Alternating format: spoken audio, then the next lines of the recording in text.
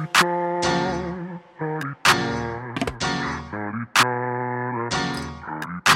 out the way. Who got a watch? Who got the time? I'm racing the clock. Even in my feelings, grind don't stop. Got big. Hi, Susan. Welcome to Mature Allure. Thanks for having me. I'm so happy you're here because I think that as we start moving into the age over 40 plus, the topic of awareness is so important. So before we get into it, I'm going to have you introduce yourself and tell us more about you.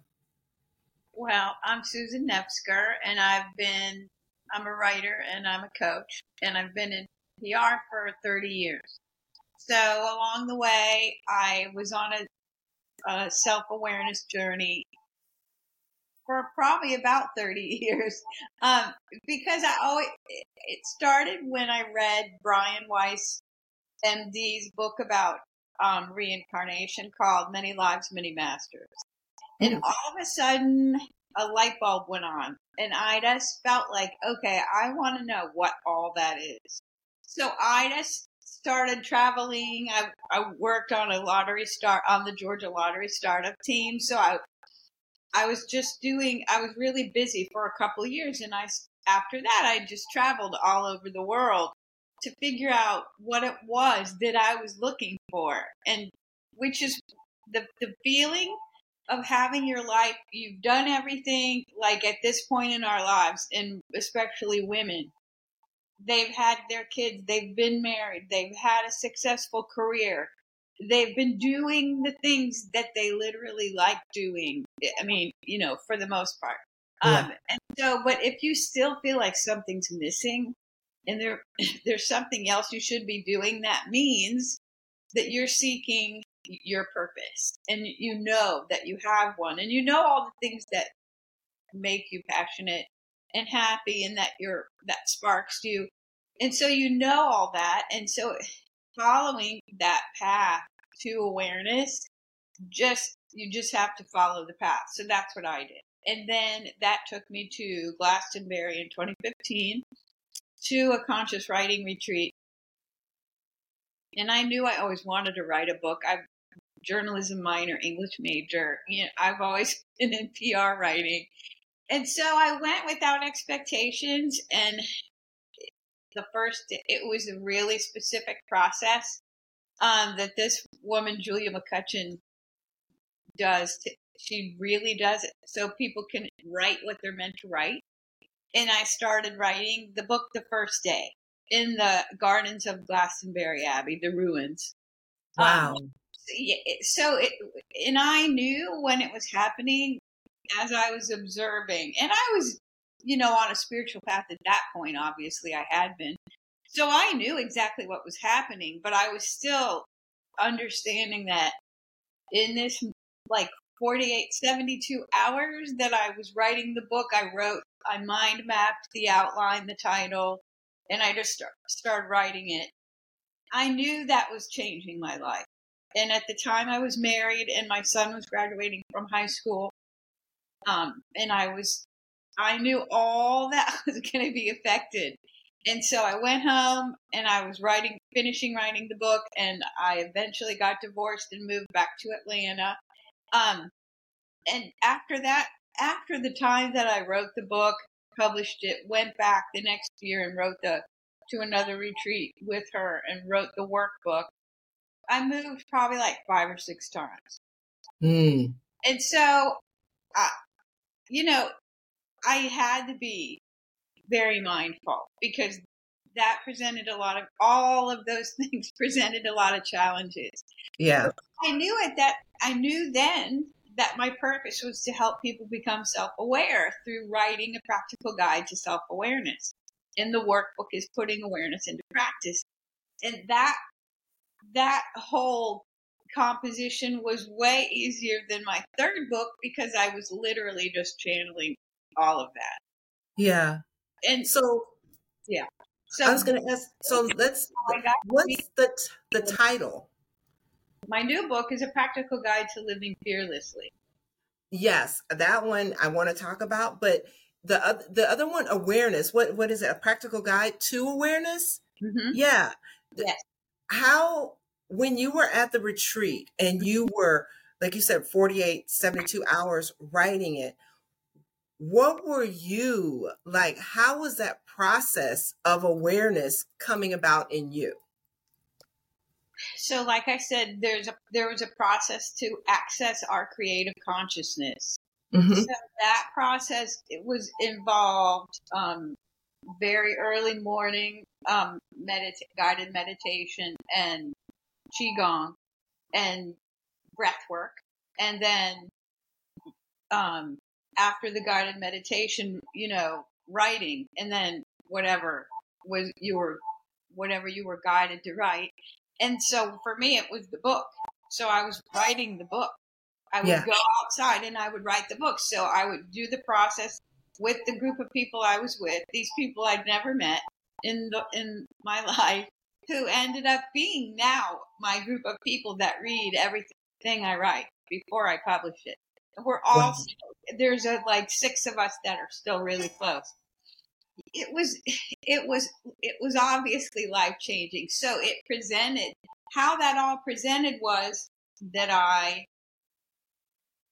felt like I was in another world. And to even connect with, my family or any reality was very difficult. So I was in this heightened state of creation. And that's how I felt. And Yeah. of course, where I was extremely beautiful. And obviously the reason for my inspiration, Glastonbury, which is historically very significant for many people, but it is for me specifically. And that's a whole other story. But Yeah. so while I was doing it, it was just total immersion. And I think that was the secret to getting to that place, because so many of us have so many, responsibilities with family and work and everything else. So for me, getting completely away from all that was and then being in this specific space of focus on just that creative process. That was the thing in this form that just did it for me. Clearly, it was meant to be. So that's how it presented for me. Wow. So then let's talk about a practical guide to living fearlessly. Mm-hmm. Let's define living fearlessly before we talk about how we can live fearlessly. It's important to understand. So the summer before the pandemic, I got the inspiration for my latest book. And I did the outline and the table of contents and the title. And my mom became ill and I was traveling back and forth to Florida. And then so I wasn't focusing on the book. Then we had the pandemic and I said, okay, I'm writing this book because I have more time. Yeah. And it was a time of a lot of fear. Clearly, nobody knew what was going to happen. And I found at that point in time that the best thing I could do was help people focus on finding beauty every day. So I shared a lot of my photography, and I just stayed really positive in sharing that with my readers and my followers, because people were just finding any reason, to be afraid. So, and I lived in Atlanta at the time, and it was a pretty chaotic time in Atlanta with all the rioting and everything that was happening. So I just felt like I had to hold space in that area with, anchoring love and not fear, and not get caught up in the outside energy and everything that was going on, even though it was difficult not to. But I felt like my position in the whole thing was to be an inspiration for people to know that, nothing lasts and everything changes, and eventually everything will go back to now, as we know it, a new way of life even. Yeah. So I started writing the book, and it wasn't as easy to do because there were a lot of distractions, and my mom was ill. And so for me to be not afraid of the usual things. Like I'm never afraid of the usual things anyway. I've just always been that way. So, and I've lived a life where, as I described with writing my books, a lot of things, I'm just always in a position of being kind of the leader or the paradigm breaker and showing people that they can do what they need to do and be happy doing it. So for me, that living fearlessly is knowing that you can do anything that you need to do. You do have the support. You do have everything you need. It's all within. And everyone always looks outside of themselves for the answers, but we have it. We have everything we need. So the whole awareness, mindfulness keys into being fearless, because being mindful and aware, if you can be the objective observer and understand when you become afraid of something, or if you get ahead of yourself by thinking about what do I have to do today, what do I have to do tomorrow, and getting ahead of yourself into the future, that's the thing that creates anxiety. And so people don't understand is that there is a flow to life and there's a flow to our presence. And we have to understand that this isn't all there is. So you can call it whatever you want. You can call it being spiritual. You can call it God. You can call it the universe. You can call it creator. You can call it whatever you want, but there is a consciousness that we're all a part of. And that's the other thing.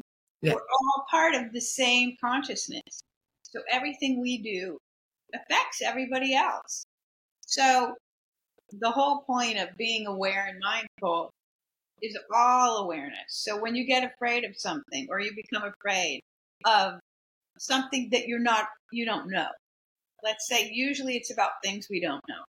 So let's say you get nervous about public speaking, right? So the easiest thing to do is to say to yourself, okay, why? Why am I afraid of public speaking? Why do I become nervous? Well, it's usually linked to something regarding your being self-conscious about how people perceive you. So then it leads you down the road of understanding what triggers you have. So these could be from trauma from childhood. They could be from trauma defaults, from any kind of thing that happened to you that really bothered you when it happened. So being fearless is understanding that there's either love or there's either fear. So love really is inclusion, acceptance, understanding that we're all connected. Fear is usually shame, guilt, wanting to be right about something because you want to have control. It has a lot to do with control. I mean, it presents in a lot of different ways. Being afraid of people who aren't like us because we don't understand who they are or where they come from or what they're about. So fear really is a very basic thing. And I think people elevate fear because people feel anxious if they're afraid, and they have all these things happen that make them feel differently. But if we view fear the same as we view love, it's 50-50. It's either one or the other. You see what I'm saying? Oh yeah, I never thought of it like that. Yeah, well, that's all there is. It's either love or fear. There's no in between. Wow. Right? And then when you said to ask why you're fearful, because sometimes I know if I get fear, like you said, of public speaking, I don't ask myself that. It's just, you're just overthinking it, and that's exactly it. And so that's the whole point of awareness and being in the flow, because people are always in their minds, in their ego mind. Your ego mind is the thing that generates the fear because it wants to control your subconscious mind. So there's all these different varieties of consciousness that we don't even know about. So your subconscious mind, you can train it to access all there is available to you in the collective consciousness. And I know that sounds esoteric, but that's how I got to be where I am right now. And Yeah. it's how I found my path. How did that happen? Think about it, right? I'm Yeah. in my 50s. I go to England to a writing retreat and my whole life changes. So I'm the example for everyone that you can find your purpose. You can live a joy-filled, more fulfilling life. And you don't have to do anything special. I mean, you don't have to do what I do or what other people do. Just do what makes you happy. And that's what people just, it's too simple for people to accept that if you just do what makes you happy every day, that everything flows from there. And that's a key point, especially like you said, at this point in our lives, in our 50s, things change. There's so many things going on around you that are changing. Spouses, marriages end, new marriages begin, kids move out of the house. Um, Somebody may pass away. All kinds of things, Oh, yes. and you get caught up. The whole fear about it, our parents dying and leaving us. And so that's a generalization because I assume most people have a good relationship with their parents. And Yeah. for me, in the book, I say in my epilogue, for me, my mother passing away was the final fear. And I wondered why, and I knew, because I do everything by intuition now. I stay present as much as I can, but I knew that there was a delay in finishing the book because I was going back and forth to Florida, helping care for my mom with the rest of my family, and that's a whole talk about anxiety. Yeah.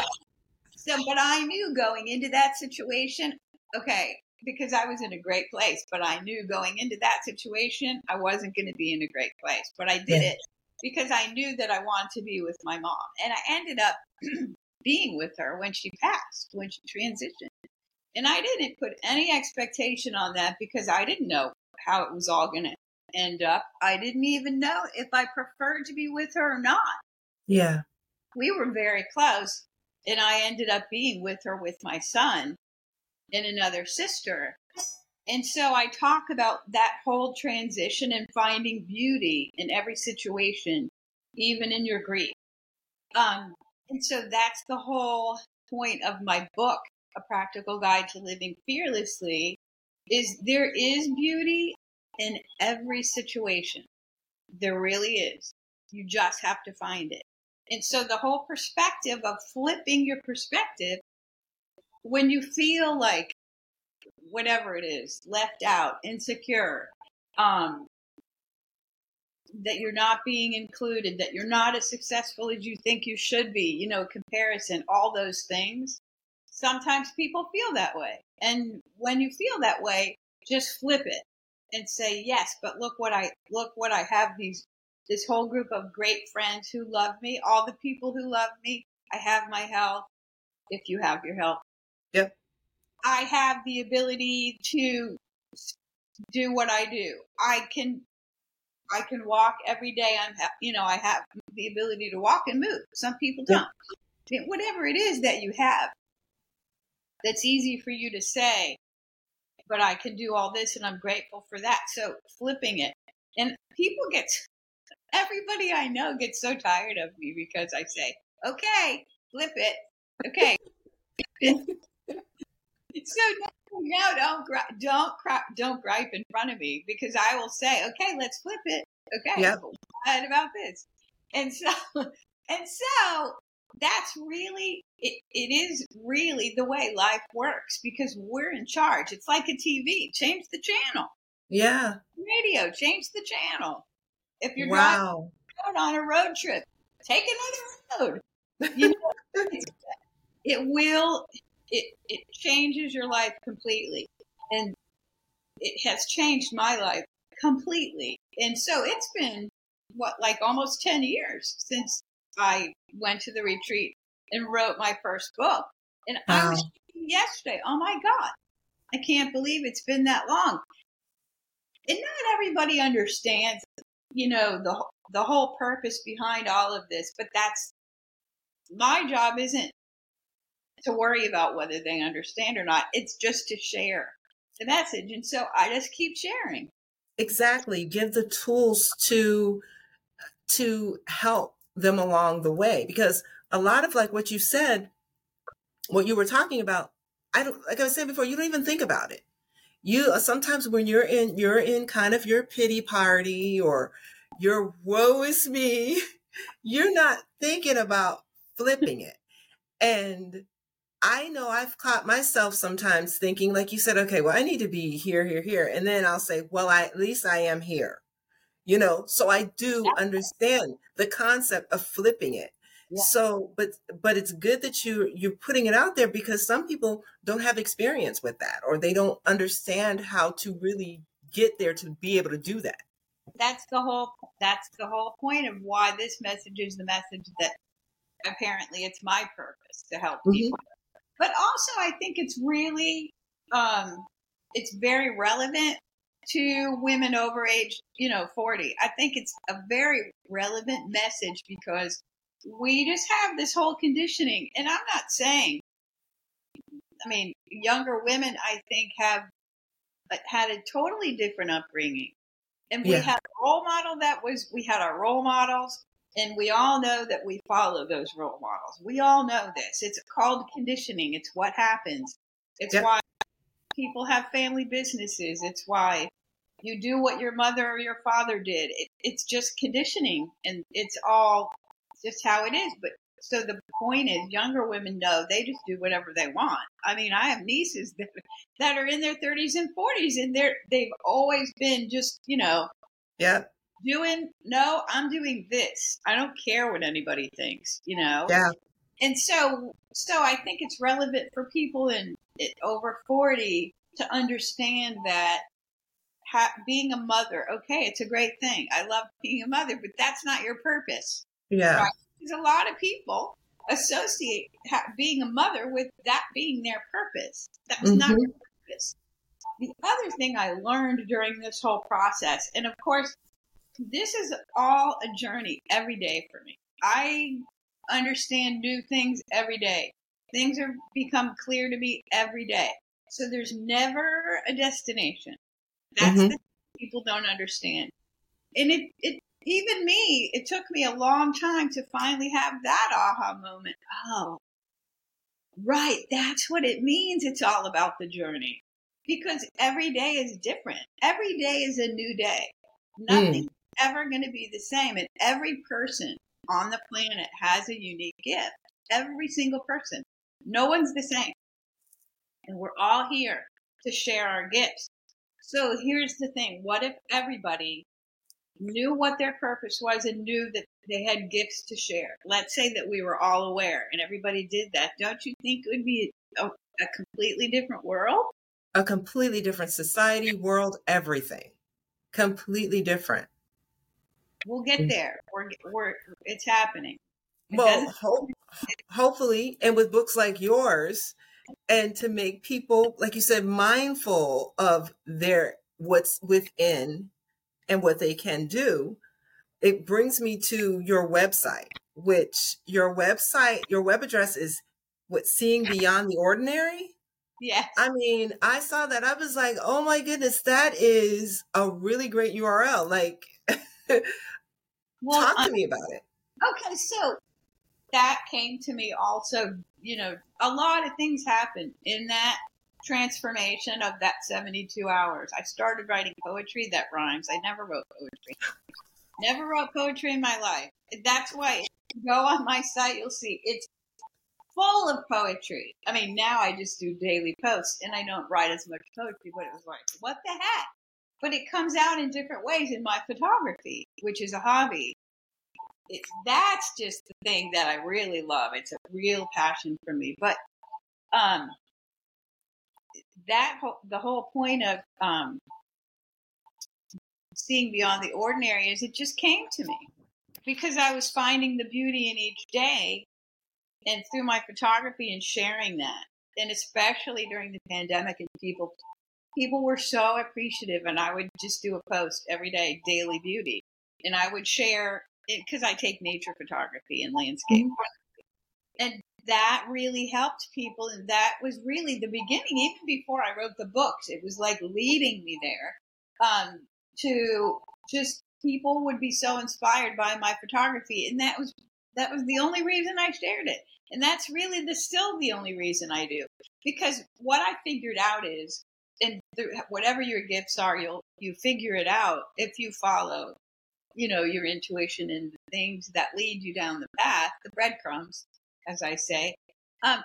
What that led me to do was to have all this photography that I now pair with my daily posts. Mm-hmm. Everything is always connected, and it led me to find the beauty in every day. Like, I think it was just one summer I couldn't travel, and I said, well, what can I do? Well, I'm going to start taking pictures of all these really beautiful things, and I'm going to appreciate that, like where I am locally when I was in Florida living. And so that's really how it all started. But Seeing Beyond the Ordinary is a very old religious kind of esoteric, what's the word? Thinking and belief. And if you look it up, it's very old. It's all about spirituality. But I didn't know that. I just knew I want to call my website Seeing Beyond the Ordinary. Well, that's a really good website. I mean, especially since a lot of it ties into everything that you're doing, the awareness, the mindfulness. I mean, because it helps in that the purpose. When people come to seeingbeyondtheordinary.com, they already know what they're going to get, I hope so. I hope it still inspires people. There's a lot on there. And I started that right after the retreat. It was really a blog to post my poetry and my pictures, because I was writing so much poetry. It was crazy. And then my photographs. And then with the book, I would take quotes and pair them with my photography. And so that's how I still do it. It's pretty basic, but I think people are oversaturated with all that stuff. I mean, and it's changed a lot even in the last 10 years. Yeah. So I just try to keep it simple, and inspire people, because the one thing I did learn during all this time is that in taking pictures, I just kept thinking, what is it about my pictures that people love so much? And my vibration, because I have a practice of mindfulness, and I'm in nature, and I ground myself in nature, and I meditate, and I have stillness every day. So I have this whole life of what I preach. I do practice what I preach.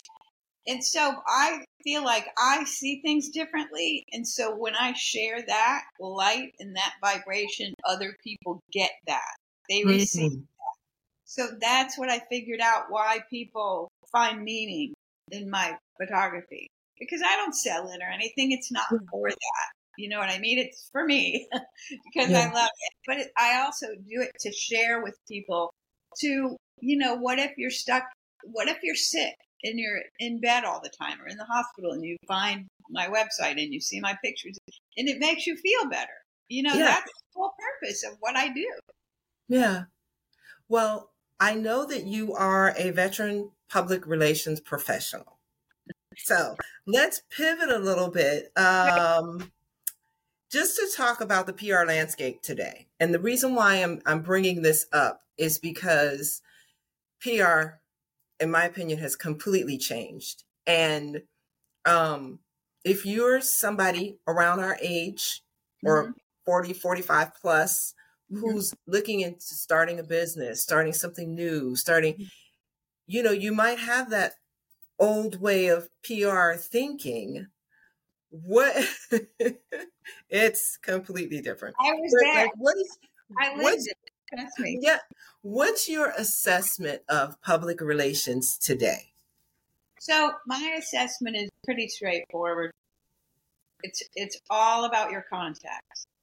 And the other thing is, which has always served me my whole career, is, and this is a good example. So Charleston, where I'm living now. Going back and forth to Florida from Atlanta, I would stop in Charleston on my way back. And because I wanted to be near the water again.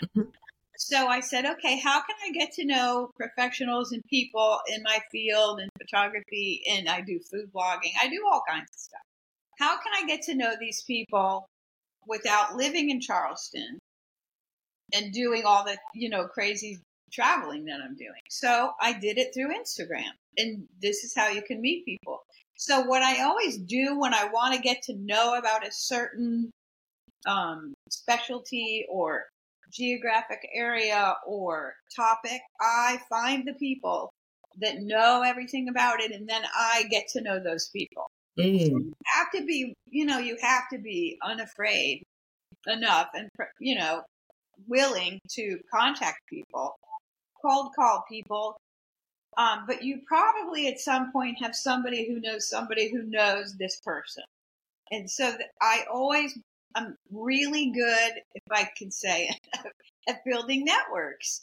And so that's how you do it in PR now. It's still all about networking. People still need to meet other people, and now that we're beyond the pandemic and that's happening again, that's how I got to know people here, through Instagram. I got to know photographers and food bloggers and influencers in a really specific niche that I wanted to get to know. And that's how, when I finally moved here, after visualizing myself riding a bike over the bridge to Sullivan's Island every day for 2 years, and then I ended up here. Okay, so visualizing is also the key with everything you're doing, with PR, with writing, with anything you're doing, even with anything new that you want to try, or even if you feel like you're stuck, you're a professional, you're a writing professional, and you feel stuck.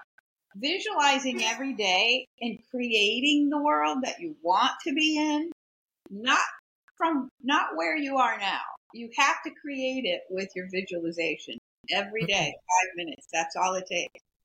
But that's how I built my network here, is through, I chose Instagram at the time. Now it's also very different, and things change sometimes. So it could be anything. It could be a blog. It could be, it could be a local group of professionals, whatever it is, but it's all still, PR is still all networking. And that's one thing that's never changed. For me, it's never changed. And I have a pretty wide network. And I always try to help other people. I always have, especially women, especially young women, get to where they want to go, or introduce them to other people, or connect people. I like connecting people who I know can help each other. So that's networking. And that's the one thing that's never changed. Now, everything else has pretty much changed, because really there is no more PR, because with placements, with earned media, that's really still all about who you know, but also specifically pitching to the right fit for your story and the publication or venue or whatever it is, online, magazine. It has to be a specific niche fit, and it has to fit. You can't just pitch people stuff that doesn't make sense to their readership. It doesn't work. And it really doesn't work now. I mean, and if you need a contact, there's ways to find the contacts for the people that you want to pitch, but it's totally different, as you say. I mean, for me, I'm still utilizing my network, but if there's somebody that I want to talk to, I just find a way to do it. And so that's how I've always been, but I've always been in PR. So I think a lot of PR people are like that. Yeah.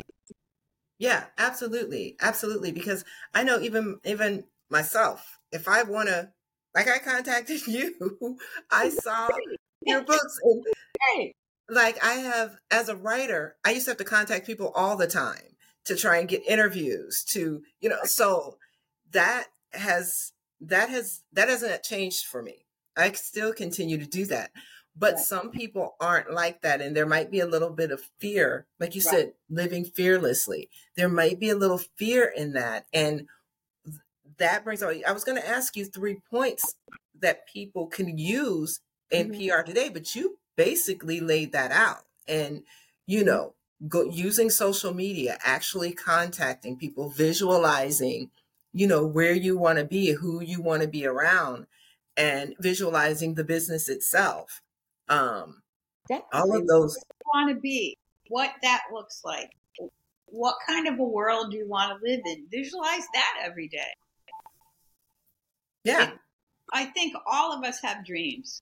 So if you just visualize your dreams every day, and also the other thing I do is I'm always creating different dream boards. And I know it's a big practice now in spirituality and the mindfulness space. But the thing that's different about how I help people do it in my coaching is that I say, get all these images for your dream board and shuffle everything around and just think about making like a collage of your perfect world, what your perfect world looks like.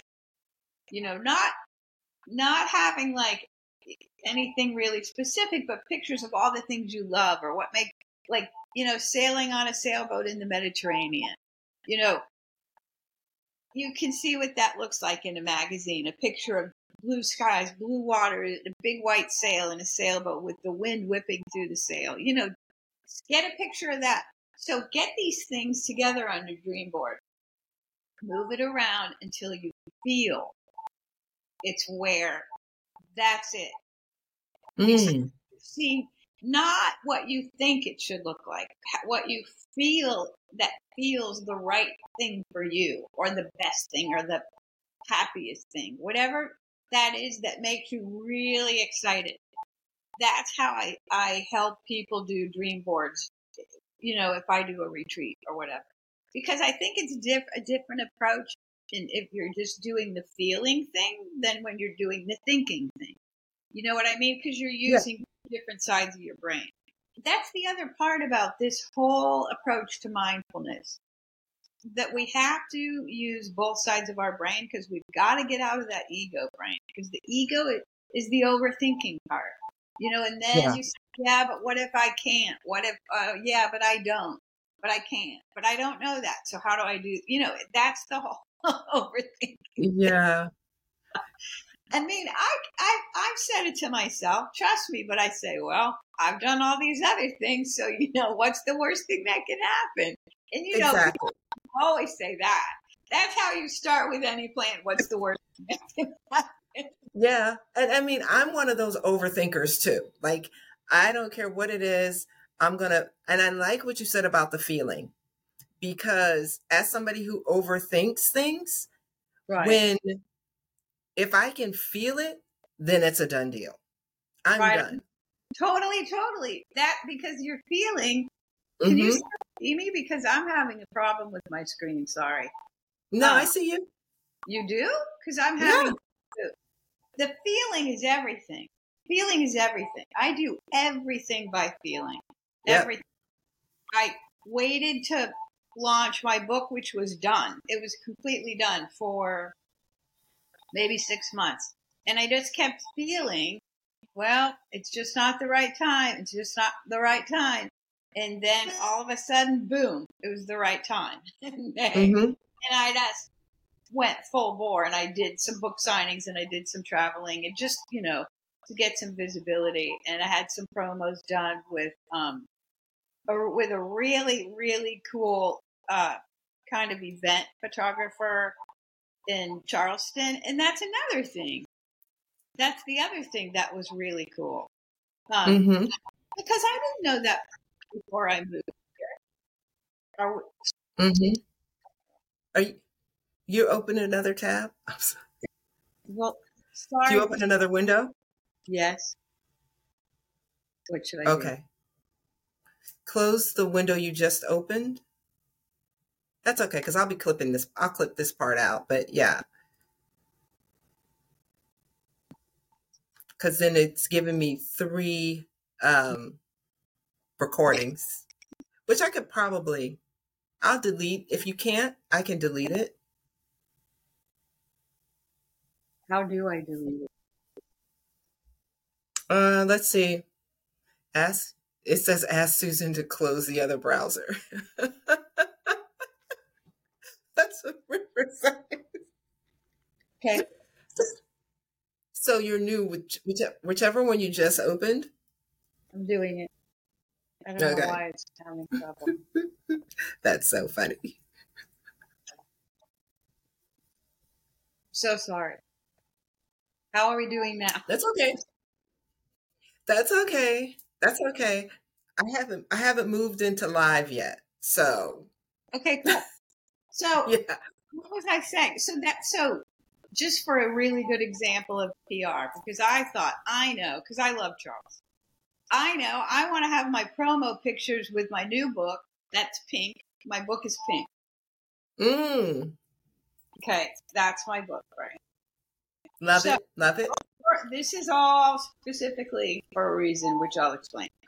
And so there's a car called the Pink Figgy. It's a Nissan Figaro. And there's a lady who does events and promotions and all kinds of things with this car. And it's very cute. I wish I had a picture to show you, but it's in my Instagram for sure. It's on my website. It's everywhere. So I said, I want to have my book promo photographs with the Pink Figgy in a classic Charleston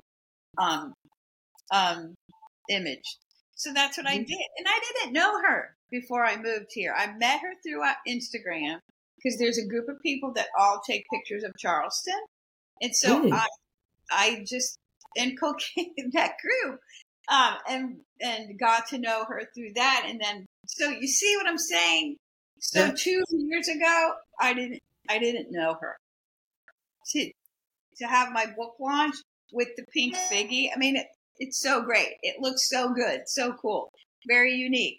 And everyone says that. And I say, well, I just thought that was cool. And I wanted to do that. So I did it. But that's another facet of PR now, is that everything is visual. Everything's visual. You have to make sure that the visual aspect of what you're doing is going to appeal to the audience that you're trying to appeal to. Everybody, and so everyone's listening. They're all listening to podcasts, and they all have their headphones and their earplugs in. So it's got to be visual, and it's got to be something that people can listen to, while they're driving or they're running or walking or exercise. Because when they work, typically, I guess people aren't listening to podcasts, but I don't know. What do I know? Some might be. I would be one of those in one ear. But you can't. Multitasking. That's against the rules. So the thing is, and so this brings us to the mindfulness space, which is really, really important. And it's important to our topic of purpose and focus. So for professionals and for all of us, no matter what you're doing, when people are driving, what's the worst thing that people do now? They're on their phone texting. Yep. A lot of people have their earplugs in and they're talking when they're driving. And I try not to do that just because I like to stay focused. I do listen to the radio.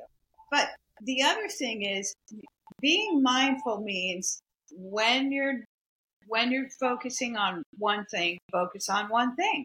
Don't be doing one thing over here and one thing over here. All the research shows that multitasking is terrible for your brain, and it's not efficient. Everybody, women, of course, mothers who have to do 10 million things at once, it's not as effective as focusing on one task at a time. The research shows that there's tons of research if you go look it up. So what I try to do with people is, especially in coaching, is to make people understand that when you're self-aware, so what triggers you, like if you're engaging with someone or several people, it's all of a sudden you feel nervous or anxious, or you feel like people are controlling the conversation and you're not able to get your point across. At that moment, being objective and being observant is the most important thing you can do, because you have to step back and you have to say, why do I feel this way? Just take a breath and just wait, because when your time is there, you'll see the moment if you're observing. But if you're in this mindset of, I don't want to be here right now, I could be doing all this other work, all the things that our monkey minds do when we're in meetings or we're Yeah. on Zoom calls. Everybody's always doing something else. And that's not good for anything. It's just not. No. And you also feel like, people have this whole mindset, all people, and especially during the pandemic, it was so true. When everyone went to working from home, especially mothers, because they had to do everything and the kids were at home and they had to work, and people felt like they had to be more productive because they were working from home. And productivity is not the end all be all. Doing something really well and doing one thing really well is really important for a feeling of, I've done this well. And you put everything into that one effort instead of spreading yourself too thin. Those all contribute to your purpose and focus. So being aware of all these things that pull you away from being in the moment. When you say, oh, I'm not paying attention, because I do that when I'm walking, because I walk every day on the beach. And that was part of my visualization when I lived in Atlanta. There's no beach in Atlanta. There's none. There's no beach here. I do miss that coming from Florida. I do miss that. Right? Oh, it was killing me. So the thing, I'll find myself, I do receive a lot of inspiration actually while I'm walking on the beach. And I'll say, so one of my tips to being mindful is I describe my surroundings to myself. Or because where I go, there's a lot of sea oats and there's a lot of grasses and stuff. So I'll just feel, the greenery as I'm walking by, or I'll stop, I'll look at a shell and I'll focus. And I do it all the time. And so because I find myself drifting, and I'm not really having any purpose other than to enjoy being present in the moment. And so, and not being on autopilot. And I know that we all find ourselves being on autopilot. Have you ever done that drive home from work or from the store and you don't remember at all? Yep. Like, how did I get here? Well, that's being on autopilot. Yeah. Yeah. And the first tip so there's 5 easy steps. Yeah. Just to be in the mindset of mindfulness. And that is describe your surroundings to yourself when you find that you're not, right there in the moment. That's the first one. And so the second one that I try to do with people, especially in coaching, especially with busy people, because busy people feel like they're on a schedule. They get up every day and they say, the first thing they think is, what do I have to do today? Not, what am I grateful for today? Or I'm so thankful for this comfortable bed I sleep in. I say that every day. Or their coffee, little simple things. It's the whole gratitude thing. So the whole thing that I try to do with people is to say, create space in your day. Every day for reflection and stillness. Even if it's just 5 minutes. I know people say, how do I do that? But I have to do this and I have to do this. Well, make the time because you're going to feel better when you do.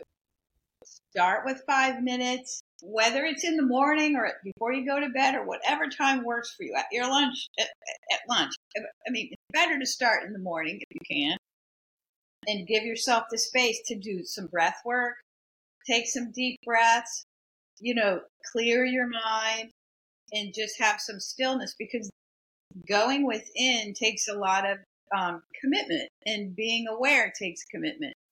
So you have to start that practice, and that's an easy way to start.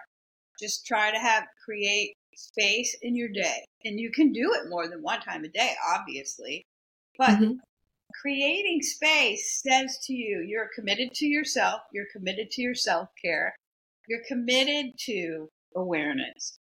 And just by the act of creating the space, you're starting to walk down the path of, I want to know what it is that's missing in my life. So that's the thing I work with people a lot on, is creating space in their day. It's really important. So the third thing is, during that stillness, try to start your meditation practice. because meditation helps us access the other part of our subconscious that our ego mind, always squashes, because our ego, is the thinking mind and the thing that says, well, I have to do this, I have to do this. But the subconscious mind has all the answers you could ever need. Thanks for listening to this episode of Mature Allure. For more information about us, visit matureallure.net and get social with us on Instagram and YouTube at mature.allure, Facebook at @4matureallure, and Twitter at mature_allure. Till next time, we encourage you to stay positive, embrace who you are at every stage of your life, and always tap into your mature allure.